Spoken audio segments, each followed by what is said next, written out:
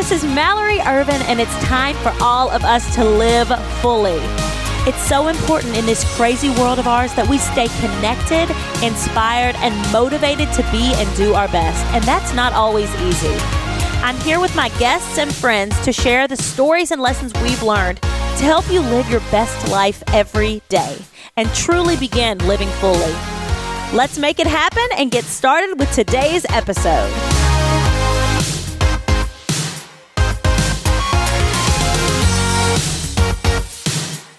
So, welcome back to the Living Fully podcast. I'm your host, Mallory Irvin, and I am here with one of the most amazing people in this entire city, in this entire country.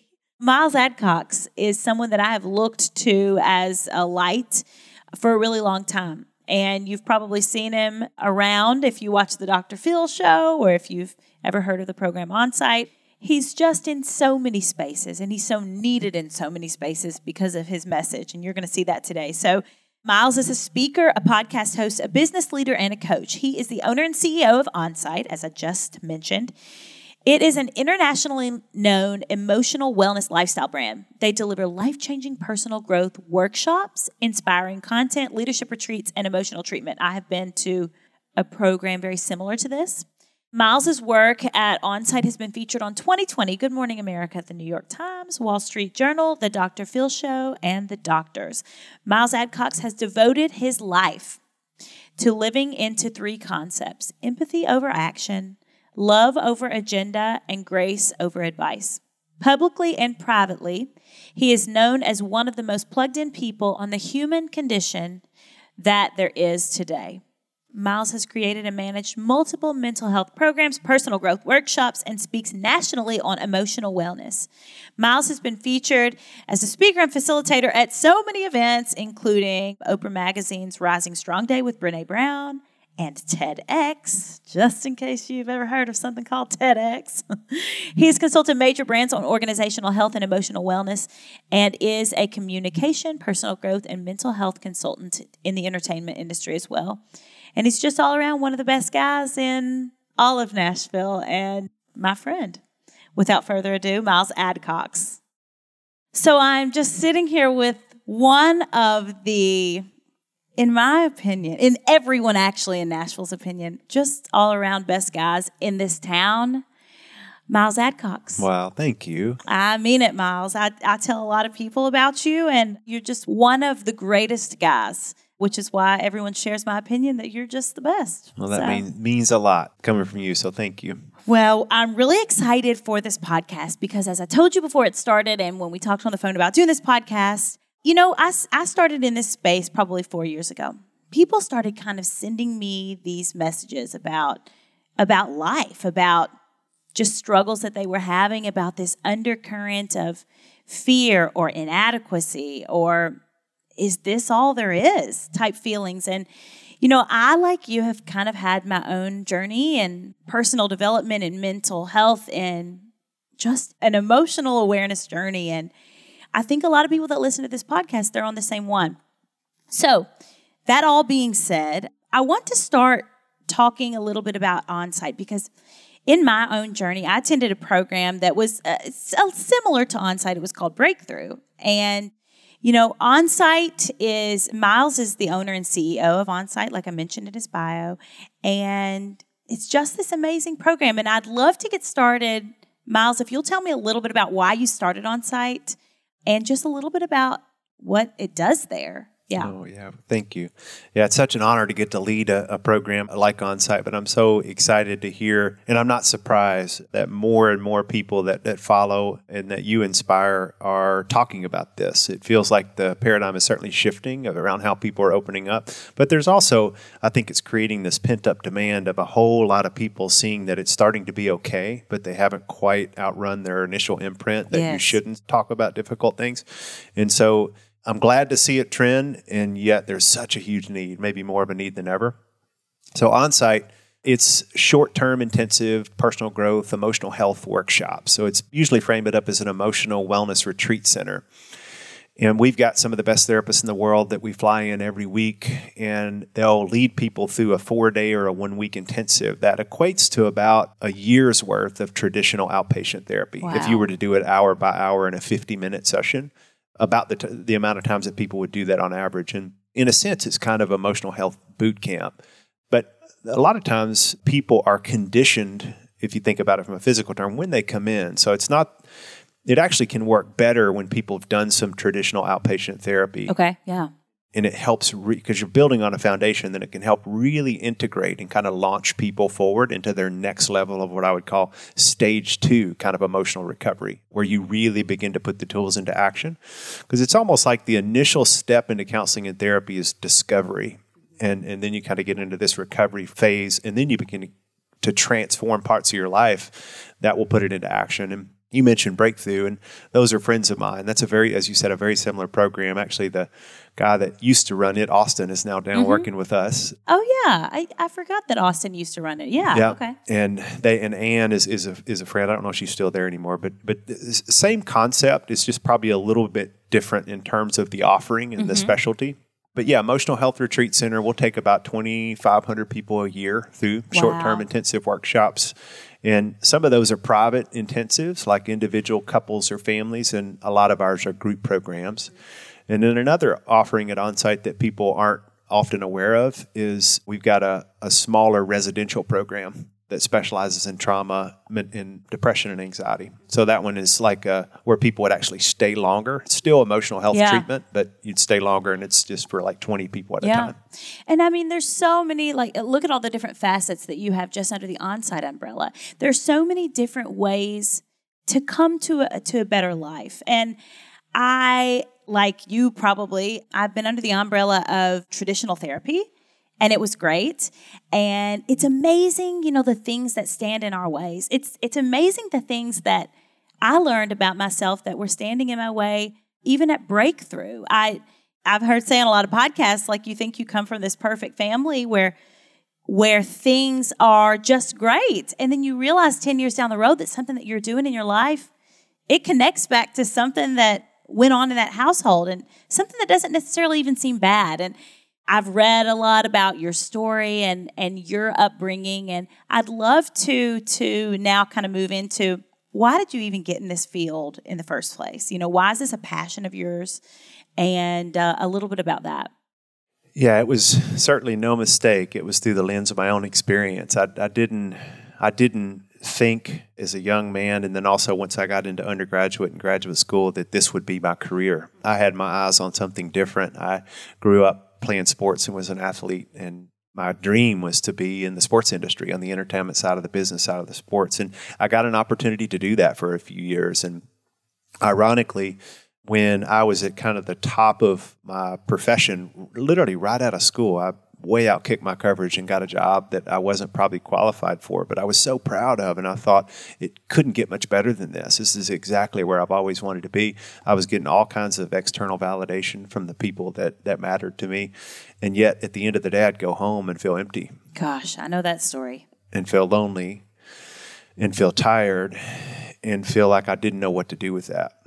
And so my original imprint, which you've said I've talked about before, was a really well-intended, amazing family as I look back, because we did a lot of things well. But there were things that got handed down to our system generationally that we just did the best we could with what we had at the time, which is we didn't do emotion well. And I always say sometimes we were kind of emotionally illiterate, meaning we just didn't. And I've learned that a lot of families are. Oh, it's so common. Oh, it's so common that you just don't have language. It's countercultural to identify, own, and think about where a feeling and emotion is affecting you and your body. It's not something we typically talk about. When I got my first introduction into it, it was on the back end of that loneliness that I finally reached out and asked for help. And help was bumpy, meaning I had a lot of false starts into trying to get traditional counseling. And a lot of people do, because I think many of us assume that get on Google, find the closest therapist, and set up an appointment, and that will be smooth, and I'll connect with them, and it'll be great, and then I'll start my healing journey. Yeah. It rarely happens like that, because therapy is like any other profession. it takes a minute to find the right match often. Sometimes it doesn't if you've got a third-party referral and you can get recommended to somebody who's already done the matchmaking process for you. Yeah. But it's a bit like matchmaking. First you need to connect with a human being who has a skill set, but they can show up as a human being first so that you feel safe to talk about it. Once I found that, that was the first step in shifting the paradigm and starting to transform my own life. Long story, but I got into like a 5-year journey of pursuing my personal growth and emotional health. Yeah. And it was painful in the beginning, as it often is, but I was so drawn and attracted to the process that I just honestly knew probably 30 days into it that I wanted to make a career of this. Yeah. And it wasn't, and I remember one of my early mental health plans that I had kind of been given by a mental health professional that kind of identifies, here's what you're struggling with. Yeah. Here's what's wrong with you. On the back of that, I wish I still had it. I can't find it. But on the back of it, I wrote a 60-page business plan. Oh. And with an idea that I'm living into now, which is I wonder if one day we could take this beautiful information that for some reason is packaged and branded all wrong. Yeah. It's for people who think that they're broken and searching and that something's not working in their life. And it is, but it's also for everybody else. Yeah. And so I thought, wonder if we could take that one day and create a model that would make it more digestible, make it more accessible. More people could have their life changed for it. And so I would say there were a lot of steps in between. Yeah. A lot of little career moments of crisis intervention and then running residential treatment and then ultimately having an opportunity to kind of be part of creating something that now does what my original dream was about. Wow. That's pretty cool. And isn't it so funny how my story actually is very similar to yours? I feel like early on in my life, it was my early 20s, I had achieved all of these huge dreams in my life. And then I started feeling like, man, it really didn't feel like I thought it was going to feel. And I, like you, I felt empty and lonely and sad and confused. And, my kind of breaking point, my decision, I can't live like this. I have to move forward in a different way in my life. That happened with help of other people.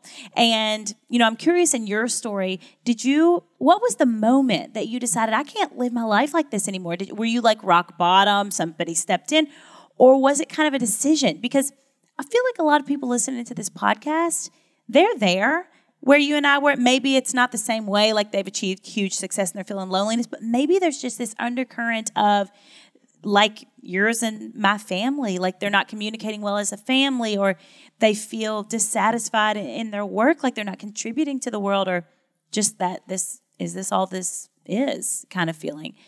What was that turning point for you? What did that look like? If I trace my story back, I'd have to give some credit to my mom. We had a challenging relationship early on, but then she's always she just got me, and she kind of she knows what's going on inside of me before a lot of people know what's going on the outside. And I think during that season when I began to struggle, and there are so many of us, and so I'm glad you put some qualifiers in there in terms of everybody has a story. That's the one thing I'm absolutely certain of, is every human being has a story. Absolutely. And no story has a straight line. Everybody experiences adversity. Nobody escapes stress and compound stress, and it can look different. I mean, a lot of people experience trauma. A lot of people, exactly what you and I described, is experience unfulfilled success. Yes. It is so common. It's like you get there and you're like, now what? And for me, you asked that question specifically for me. I've got a lot of theories about everybody else and when you get there. But for me, honestly, I did hit somewhat of a bottom at what should have been the best time in my life, and it was depression. Yeah. I didn't have a name for it, but that was what it was now that I look back and know how to identify it. And I just got really depressed because I kept compounding emotion and didn't have an outlet to talk to anybody about it, or didn't create one at the time, didn't know how. And I started having physical symptoms like weight loss and lack of sleep, and I was just medicating and numbing that out in some unhealthy ways, and just didn't look good. And my mom was the one that kept saying, "Are you okay? She didn't even know what questions to ask, but she had the courage to be clumsy in trying to wrap her arms around me in the best way she knew how. And so she asked me a lot of great questions, and ultimately was the one that encouraged me, you should get help. And finally I listened to her. And so I'm lucky that I had even though we had some difficulties in my family, I'm lucky that I had someone in my family that was the one that spoke into me. But I find for a lot of people, That's often what it takes, is one person looking into another person's soul and speaking into them. Ideally, it's somebody who knows you pretty well, but sometimes it's not. Yeah. And I think of the person that's listening to this that's like, I need help. I need to move my life in a different direction. But I also think, and I get a lot of people that ask me about, say you're the person that sees a person in your family in the state that you and I were in. If you see a child struggling, if you see a spouse struggling, how do you guide someone? How do you guide someone to get the help that they need? Because, I know from personal experience, until you want help and until you're ready to accept help and to do your own work, it's just not going to happen. So do you have any advice for those people? Those people that are listening that want so badly to help someone, but it's so hard to do that, I feel like. Yeah, I think just borrowing on the wisdom from another tradition, I would say bypass advice and just share your experience, strength, and hope. And that's the one thing that people need less of when they're in that moment of ambiguity, of pre-contemplation, of thinking, I need help and I'm not sure I trust it, is we want to kind of advise them in a direction that we feel like would best support them. And often advice is necessary, but what people really need is a big dose of empathy. Yeah. And when you and I are doing that, I say right now we're doing that, meaning I say a lot, put down the microscope, pick up the mirror. It's so common to hyper-focus on the person that's struggling the worst instead of being able to say, actually, every human being struggles. And if I can look inward and draw on my experience and share it with you, it's going to give you permission to talk about yours. Yeah. So it's like you and I both have been in it and on the other side of our own struggle. And we could have started this conversation and be 15 minutes into it talking about it from professionals, like we're experts now and trying to help people transform their lives. And you've earned that in what you do because I follow your work. And then I work in it professionally. But we haven't even gone there. We haven't even gotten up here at which I don't trust experts much anyway. So that was my next question for you, yeah. But I think we've been talking about our own story. Your questions have not been about, it's been both. It's what do they do, but how has it impacted you? Yeah. And I used to have this kind of shame cloud when I would talk about my own story because I was like, is it really that necessary to go back and talk about that season? And now I have pride to look back and that I went back and embraced myself at that time, and I still bring him along because he still has crappy days, but I still get to bring him along now and then share that experience, strength, and hope with other people. Yeah, it's so true too, because in this space, it's become a buzz thing. It's become a really popular thing for anyone to talk about emotional wellness, which I love that people are talking about emotional wellness. But sometimes I feel that people are giving very specific advice that haven't even been through anything under this umbrella. And I know that whenever I started into the therapy world, I always connected more to the therapists and the people that were trying to help me that had been through what I had been through. I just always did. And it's really interesting. Sometimes I don't know what to think about it. I don't know if it's a good thing or a bad thing that everyone wants to talk.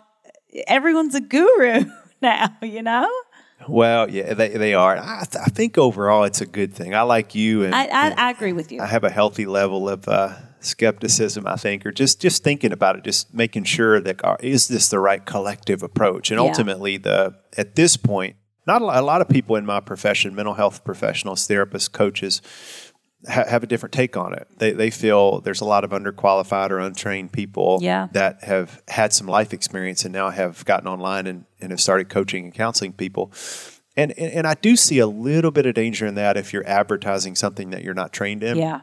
But a lot of people aren't. They're just well-intended people that are pouring into people's lives and touching people that we probably never will as a profession. Mm-hmm. So overall, I like this pendulum swing where people are talking about it. You do get, it's kind of like any other movement. You can go to 10 different channels and get 10 different pieces of direction or advice and just kind of turn the volume up on the voices that are connecting with you and down on the ones that aren't supporting you. But I'm just glad more people are talking about it. Yeah, I am too. I agree with you on that. And so we started talking about kind of our own stories. Here we are. We have achieved all of this greatness. Like you're standing at the top of the mountain and it's just kind of like, man, shoot, it's just so different. Even when I started realizing that in my own life, I was so attached to all of my titles and all of the things that I had done. And I can remember, Miles, when I first moved to Nashville, 12 plus years ago, I can remember introducing myself to people.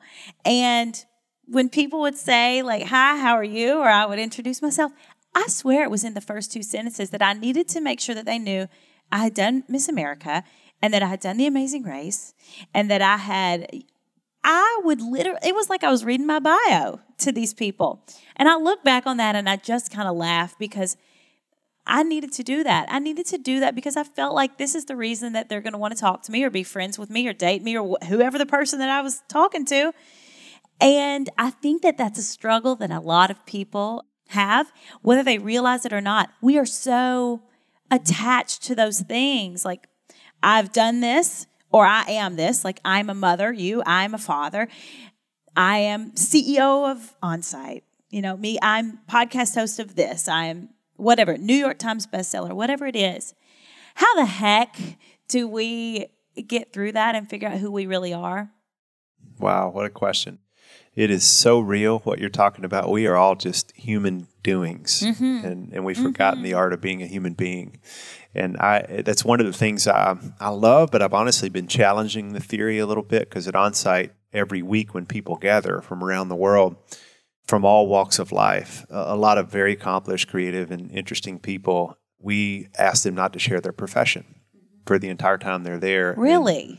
And so that's cool. When you're there for a week, you've got a whole bunch of people and you don't know what anybody else does. And so suddenly it just takes our number one, what can be a bit of armor down. Because I do the same thing. Well, everybody does. In the first 90% of the time, in the first 30 seconds of every new conversation, you hear about what somebody does.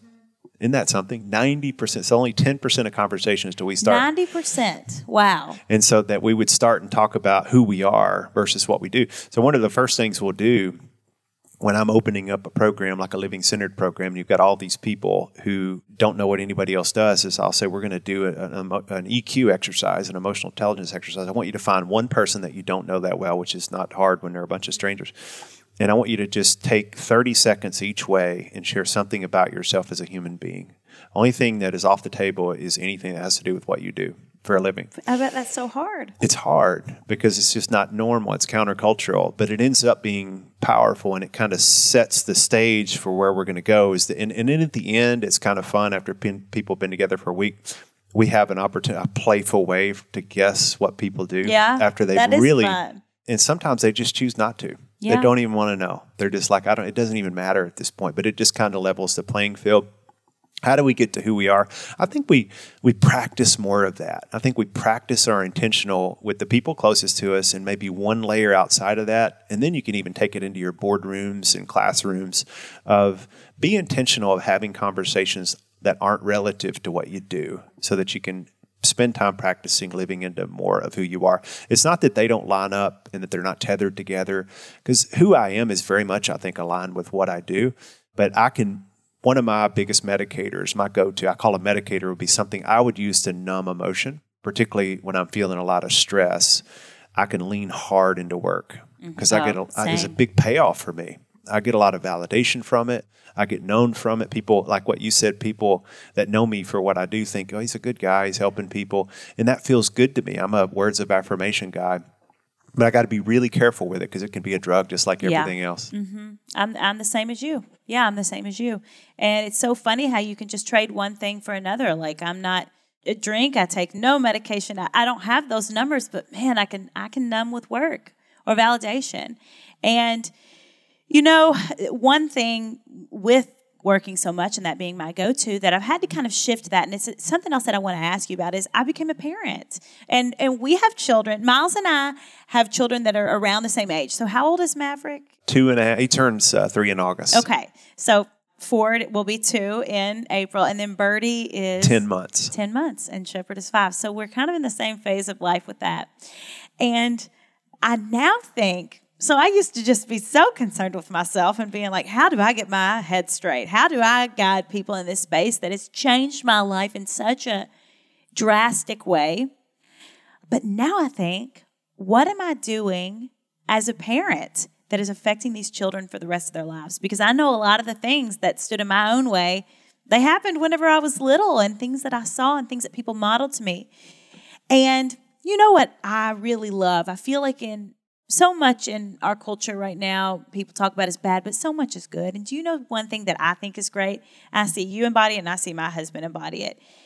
You play both roles, I feel like. And men, they don't have to be this hard, unemotional figure in the household anymore. They can be just like we've always seen a mother. Like, they can be very tender, and they can be the person that teaches lessons. They can be a caregiver. They can be all these amazing things. And I see you from a distance embody that, I feel like, in your own home, and I hear you talk about that. And my husband certainly embodies it. I mean, he answered the door with a baby on his hip which I loved. Yep. But a lot of people listening to this are parents or will be parents. Do you have any advice for people? How do you model emotional well-being to your children? How do you help them navigate that world and set that foundation for them? I think one of the most tragic things that we can do as we try to imprint the next generation or our kids is to have an unlived life. And so I do encourage parents to try to live fully into who they are and who they're becoming personally and professionally, because I believe that gives us an opportunity to be the best version of ourselves when we're around our kids and they pay attention to everything. And so I try to take the pressure off parenting perfect or learning to parent well just by living the best version of my life. And also, in living the best version of my life means being a good dad and balancing my work-life balance and spending time with them. But left to my own devices, and being a good husband to my wife, but left to my own devices, I will counterbalance in a hurry and suddenly, not because I don't want to, it's just, again, it's hardwired in me. It's an old pattern to overwork if I'm not careful. And so I have to check. I need an accountability partner, and in that case, it's my wife, Vanessa. And so I'll check in with her once a week and say, how do you feel like it's not like how'd I do at the end of the year? How'd I do in 2018? Did you feel like I was pretty present for the kids? Every week I ask her that question. That's awesome. Do you feel like I was present this week for the kids? And she gives me an honest answer. It's not always, oh yeah, you crushed it. You were here. I felt like you were present. It was like, you were a little distressed, or you were a little distracted. I felt like you were carrying some stress this week.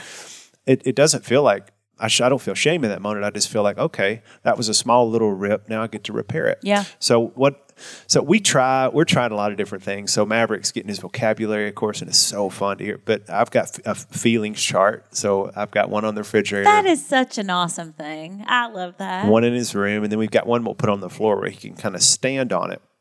And what's awesome is he's in that kind of 2.5-year-old, somewhat narcissistic phase of life where mine, no. And it's a normal phase of development, although it'll kick a parent's butt. It's like making us think, what are we doing to our child? But if you talk to parenting experts, and you recognize that's a normal phase of development. If they weren't doing that, they'd probably be getting tested for developmental delay. Yeah. And so the fact that they are trying to say, I'm independent and autonomous from you, and I'm going to show you every minute just to make sure it's right, it's true. Also, I got off topic there, but feelings charts repair. I'm starting to repair already with him. If Vanessa and I have an argument in front of him, then I get on a knee and look at him and just say, hey, buddy, I just want you to hear that wasn't about you. So awesome. That your mom and I had a disagreement, and we're trying to learn to argue well, just like we love well. We want to argue well, and often it's not about the rip; it's about the repair. You're going to make parenting mistakes, marriage mistakes, work mistakes, but you get to repair them, and that's what most families don't get. They don't get to circle back to a kid, and I don't think it's ever too early to do that. And another thing I mentioned in there was getting down on their level. That goes a long way to raising an emotionally healthy child, I think, is getting down and looking at him eye to eye. And it's been amazing how much I've been able to ground Maverick when he is emotionally dysregulated just by seeing it and trying to figure out, say more, buddy, what's going on? It's kind of the same thing we would do in a therapeutic setting. It's really good listening, good empathy, clarity, and then helping them identify what they may be feeling at the moment. Now, of course, with him, he's already learned to emotionally manipulate, because the first 2 or 3 feelings he realized identifying sad, which most men can't identify and avoid like the plague, gets a different reaction from mom and dad than happy. Oh, and so when he figured doesn't you out. when he doesn't want to go to bed, it doesn't matter. He could be the happiest kid in the world, and he's like, I'm sad. And I was like, are you, buddy? What's going on? Oh, that's good, Maverick. Yeah. That's good. And I need to mention too, I adore your wife. Vanessa is a wonderful woman who, from the second that I met Vanessa, she's very like vulnerable, wears her heart on her sleeve. She's vibrant. She's beautiful. She's just so good and kind. And I've just always felt that about her. I mean, I'll run into her at the mall and she can remember, like, we both had gestational diabetes, I remember, and she asks me about that. She remembers things about people, and she's just an awesome woman. And I just need to mention that because I think those spouses that we choose in our lives, it's pretty critical to our everyday well-being. And mentioning that, and because I know Vanessa, and because you just talked about Vanessa, you know, a lot of people used to, I feel like even more so than now, they would think you can't have anything negative happen in front of your kids because that's how we're going to raise them well. We're not going to fight in front of them. We're not going to disagree in front of them. We're going to act like everything's fine. And then these are the children that I was talking to that were like, then my parents, they got divorced when we were 19 and left and graduated high school. And we had no idea anything was going on. And then there's all kinds of issues that happen with that. So I like it that you just said when you have an argument in front of your child because it is life. Yeah. And even people like you that have been through a lot of amazing therapy and you get to talk to the greatest thought leaders in the world all the time. You still have arguments with your wife because that is life. I like it how you talked about that, how you talk about it's the repair because we're going to have those ruptures and those things happen. So do you have those arguments? Do you live your life in front of your children? For the most part. I'm certainly human. We're human, and we don't do it right all the time. Even with personal recovery and education and professional tools, a lot of that goes out the window. But we do a little bit of both. I mean, we try to be open and live our life in front of our kids. And then sometimes we have that stress response of we'll look at each other like, well, we can't talk about this in front of the kids. And then we try to figure out what is it that feels appropriate. Because I think there will be certain seasons when there's a lot of stress in the marriage, particularly when you got 2 kids under 2 and things like that. This is just my experience is I don't know that having an open dialogue in front of your kid all the time, particularly if you've got conflict which an absence of conflict is dangerous, but also too much conflict without the right tools can be dangerous. Yeah. So I don't think they can handle, because you can see a child getting stressed when mom and dad are in an argument. And I don't think their little nervous systems are evolved in a way that they can stay in that tension as long as you can. So I think you just have to feel it out. For us, there are certain arguments that we might have and then we might bookmark and then have the rest of the conversation not in front of the child. But I don't think you try to avoid conflict in front of your child because, again, you said it's human nature. That's great advice. Yeah, that's great advice. And, you know, moving on, some people that are listening to this are not parents. So I also want to speak to them. And because you're in this space so much, because on-site, I know you see, I have so many friends that have been through on-site. I have a lot of celebrity friends that have been through on-site, normal, everyday people friends that have been through on-site, old, young, from all different places.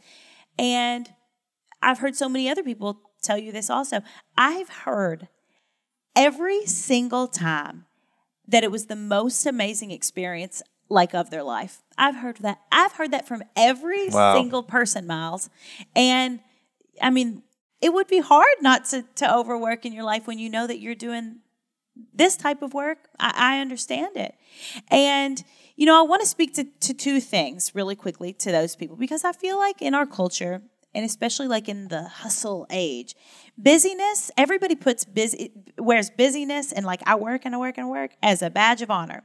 And I fall into that myself sometimes. And I feel like, am I going to be forgotten? Am I not producing enough content? You know, by the time that all of this big stuff that I'm working on right now comes out, if I'm not doing more and more and more, are people even going to care?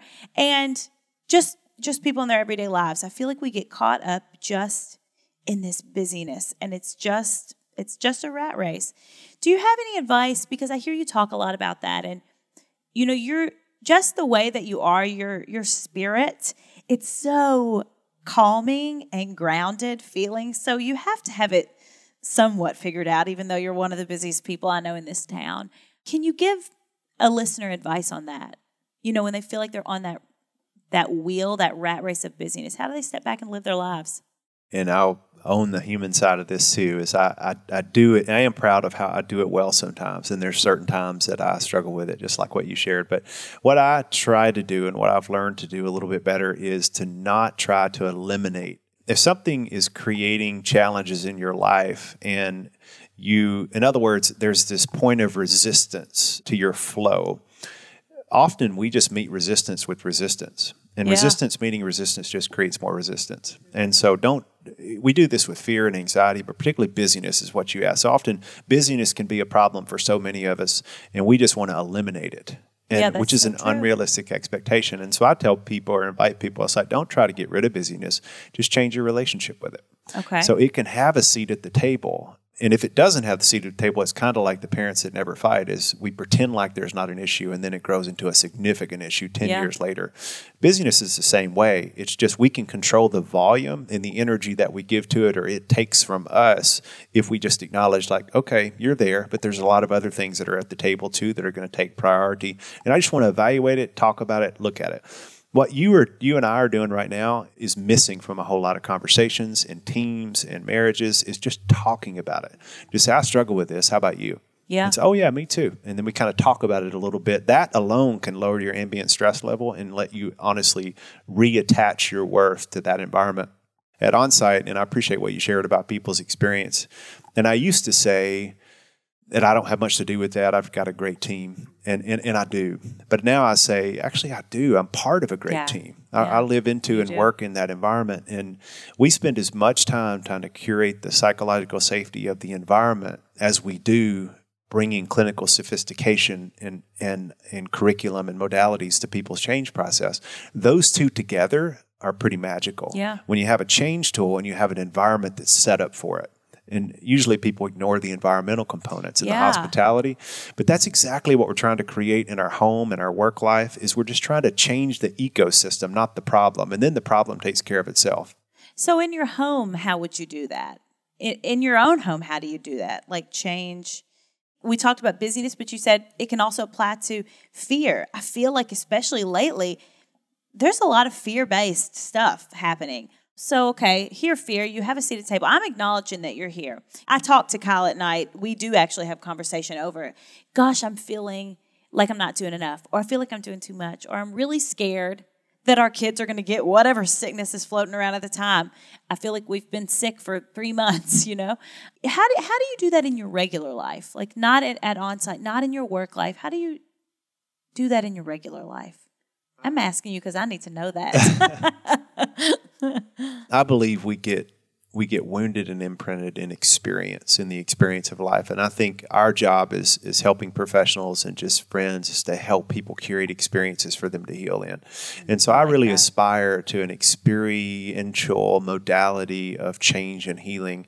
And it's sometimes hard to do that in the home. Yeah. So for instance, if we were in another setting and you were asking me, you were like, I really am struggling with my busyness, or there's a part of me that says that I'm not doing enough, then I would say, well, let's set this part right over here and let's talk to it. So the part of you that says, I'm not enough, what would you want to say to it? Let's have a conversation with that part. Instead of talking to all of Mallory, we're talking to that specific part. Yeah. And then I might have you reverse roles and see what it says to you. And we might track it back pretty quickly, which I'm sure you've done that in therapeutic work. Yeah. Track it back pretty quickly to the origin and say, oh, and then suddenly the energy and anxiety can decrease around it once we've put it in the place where it belongs, not in an overwhelming space of all-encompassing the whole part of us. It's like a cloud over your life. It's a cloud over my life sometimes, these things, yeah. But often in the home, and this was hard on us in the beginning because you're right, I got lucky and married an amazing woman, but she's just kind of she's a carefree spirit.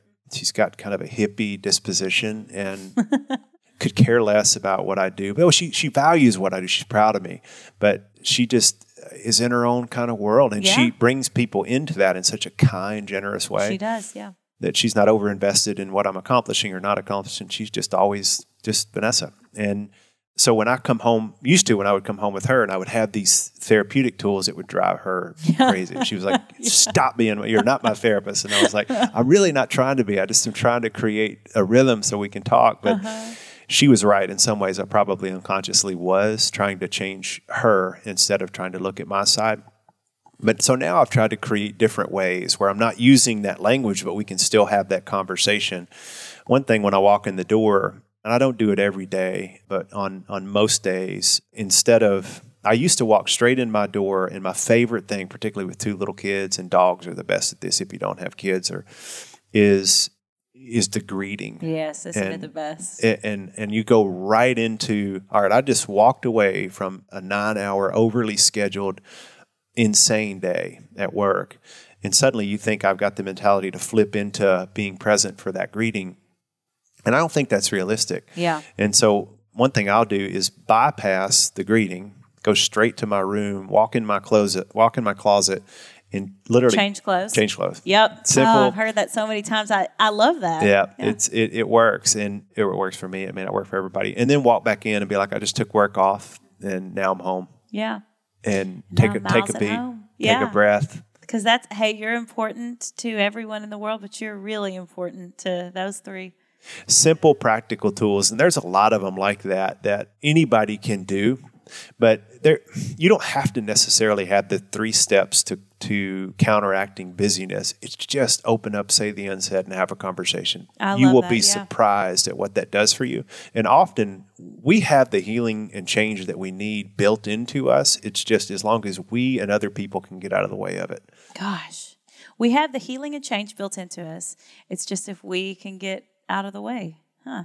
How did you just say that? I need to write that. I've been writing stuff down this whole interview, Miles. And I had all of these questions, but it feels like a therapy session. Anytime I talk to you, you leave the conversation feeling better. And what a gift that must be, to have that and to be that to people. That's a really special thing. Well, thank you. You were reminding me of get to partner with a good friend of mine and teach a class out at San Quentin, which is a prison up in Northern California. And I was just out there a couple weeks ago. And I was with a lot of inmates, and I always walk into that environment. I've only been there, I think, 3 times now. This is new.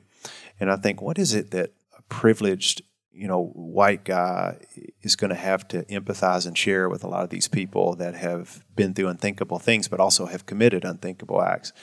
And I go in thinking I've got to teach something that I know. And once you strip all that back and give people an experience or a container to be either encouraged or heard, that's all you need to do. I walked out learning more from them just by listening. And all we did was a listening exercise. Yeah. And it turns out that most of these men were fatherless and had never been heard in their entire lives. Wow. Ever. And so just them hearing one another changed something in them. And then they had everything they need from there to be able to put the steps in place to create meaningful change. Oh, man, I could talk to you all day, Miles, but I know you got a lot of stuff to do and you don't have all day to talk to me. But I want to thank you you've devoted your life to such an amazing thing, to helping people to live their best lives. It's what I try to do within my own brand every day. It's something that I'm so passionate about and something that I feel like people are so hungry for, is someone to just guide them in living their lives to the fullest. And, in closing, I'd love to know, what it is that you're doing, because there are people that may not be able to afford on-site, may not be able to, do some of these things, but do you have any tools, or are there any tools coming out? I know you have an amazing podcast because I listened to it, and another one coming out. If you could tell us a little bit about that, and then I want to end with just a question about living fully. So first, tell us about some of those things that we can find to just get more of Miles and the things that he gives to the world. So we do have some things in development because, as you said, OnSite is a beautiful resource, but we're one resource, and there's a lot of great resources out there, and ours is not accessible for everybody just because of the way we've got it set up. We're growing it, and we've got another opportunity that's going to be on the West Coast that'll be coming up next year that I'm excited about, so it gives us a little more bandwidth and opportunity. But for people who don't have the resources or time, take time to find another resource, and actually we'll help you do that. And a lot of people assume, if they can't afford or have the time to come to us, then don't call us. Call us anyway. And we got a team of counselors that for free will help you find a resource that fits for you. And sometimes we have a partnership with an amazing foundation, the Onsite Foundation, that helps scholarship people for mental health resources. But let's strip it back further.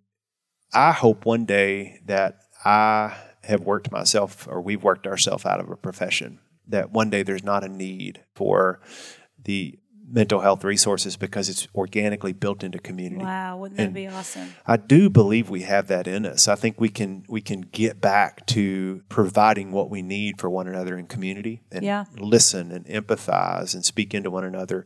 But that's not the case now. And so I recommend professional resources if you can get them. And if you can't, find someone in your home, your church, your school that you feel like can listen and empathize and love you and tell one person the untold part of your story. What great advice. Tell one person the one untold part of your story. Say that one more time. Yeah, just find one other safe person to tell the untold parts of your story. And that alone can have the potential to invite a process of change that you don't need, but you deserve. Yeah, and what a simple thing it is. It's the hardest thing in the world because our culture has conditioned us not to, and a lot of times our families did, to just hide it, like keep brushing it under the rug. And what you're saying is that's the beginning to transformation. It's something we can all do. And I've seen it in my own life. You have in yours also. That's amazing advice. The freedom on the other side. I mean, most people die with their story still in them, meaning they've shown the world their highlight reel and protected the rest. Right. And it's just such a sad thing. I mean, at the end of life, hospice workers will tell you that the biggest regret is not spending more time trying to accomplish things. It's spending more time in real conversation with the people that matter the most. And so don't wait. That's my encouragement, is we don't have to wait to say the unsaid and speak the unspoken to the people that matter most to us. It is the biggest gift I think we can give the world. Yeah. Oh, I love that. I love that, what you just said about hospice. That kind of stuff, that hits you hard, and it really makes you realize like how important it is. An unlived life. I love what you said a while ago. Like as parents, the worst thing that we can do is live an unlived life as human beings. Miles is the principal of human school. I feel like he calls on-site human school, and I love that. And you are the principal. So yeah, this has been such an amazing conversation. And speaking of conversations, you have a podcast. My podcast listeners a lot of times like to I'm terrible at talking about what I'm doing. I'm glad you brought me back to that. Thank you. So I'm on social media. I'm trying to learn how to do that better. But you're great at it. At Miles Adcox or at Onsite Workshops. Okay, and I'll put that in the show notes as well. You can find information about what we're up to. We're creating some online content that will be lower cost and more accessible to people. Of course, we've got California coming along. And then the Unspoken podcast. We're in conversations now about how we're going to do season 3. We don't know what that's going to look like time-wise and schedule-wise, but we also have another one coming out of Onsite called the Living Centered podcast that will be out next month. I can't wait for that. That's going to be awesome. So I'm going to leave all of this in the show notes. And just the last question for you today, Miles. I wish I could talk to you all day, but what does it mean to you to live fully? What is living fully? What does that mean to you? I believe that the longest journey that we take as human beings is the 18 inches from our head to our heart, and it's living fully to me is leading and living and loving with my heart, and that is something that I surprisingly, because I work in this field and I feel like I'm kind of made for it. It doesn't always come naturally, but it's something that I've created natural rhythms in my life where it feels organic and it's in flow now. Yeah. And living into that where I can stay connected and tethered to my heart as I look out into the world and try to do relationships with myself and the people around me, it just creates so much more freedom. And I'll say to you too, you've been so affirming to me. The courage that someone like you, I enjoy watching you because you just live your life out loud, meaning you share such intimate components of being in your kitchen or with your family. And that's so hard for even me and other people to consider doing. It's one of the bravest things I think we can do, and it's probably more encouraging than you even think. Well, thank you. That means a lot. For people who have tried to, again, stay walled off from the world and hear somebody that just says, no, actually, I'm living my life and I'm going to share it with you. It's a powerful thing. So I appreciate what you do in the world too. Did not used to always be the case for me. I never used to show up without full makeup on. And now, wow, if you watch my Instagram stories, you're going to see us. It's a sight to behold. But I want people to know that, like, that's living fully to me. It's real. Is showing people just me living my regular life, you know? And it's funny that can actually be a profession these days and something that people will watch. And I really appreciate you saying that. That means a lot, Miles, coming from you especially. So thank you times 1,000,000 for today. I really enjoyed this conversation. You are such a light. Thank you. Thanks for having me. And it was just delightful. I love spending time with you as well. So all right. And I hope that there's a book that will come out in this world sometime. That's coming too. I forgot to mention it. That's on the way. Okay. All right. Well, thank you so much, Miles Adcox. You guys check out the show notes for things that we talked about today in this episode and for links to Miles. I know everybody's going to want to follow Miles after today. So thanks so much, Miles. Thank you.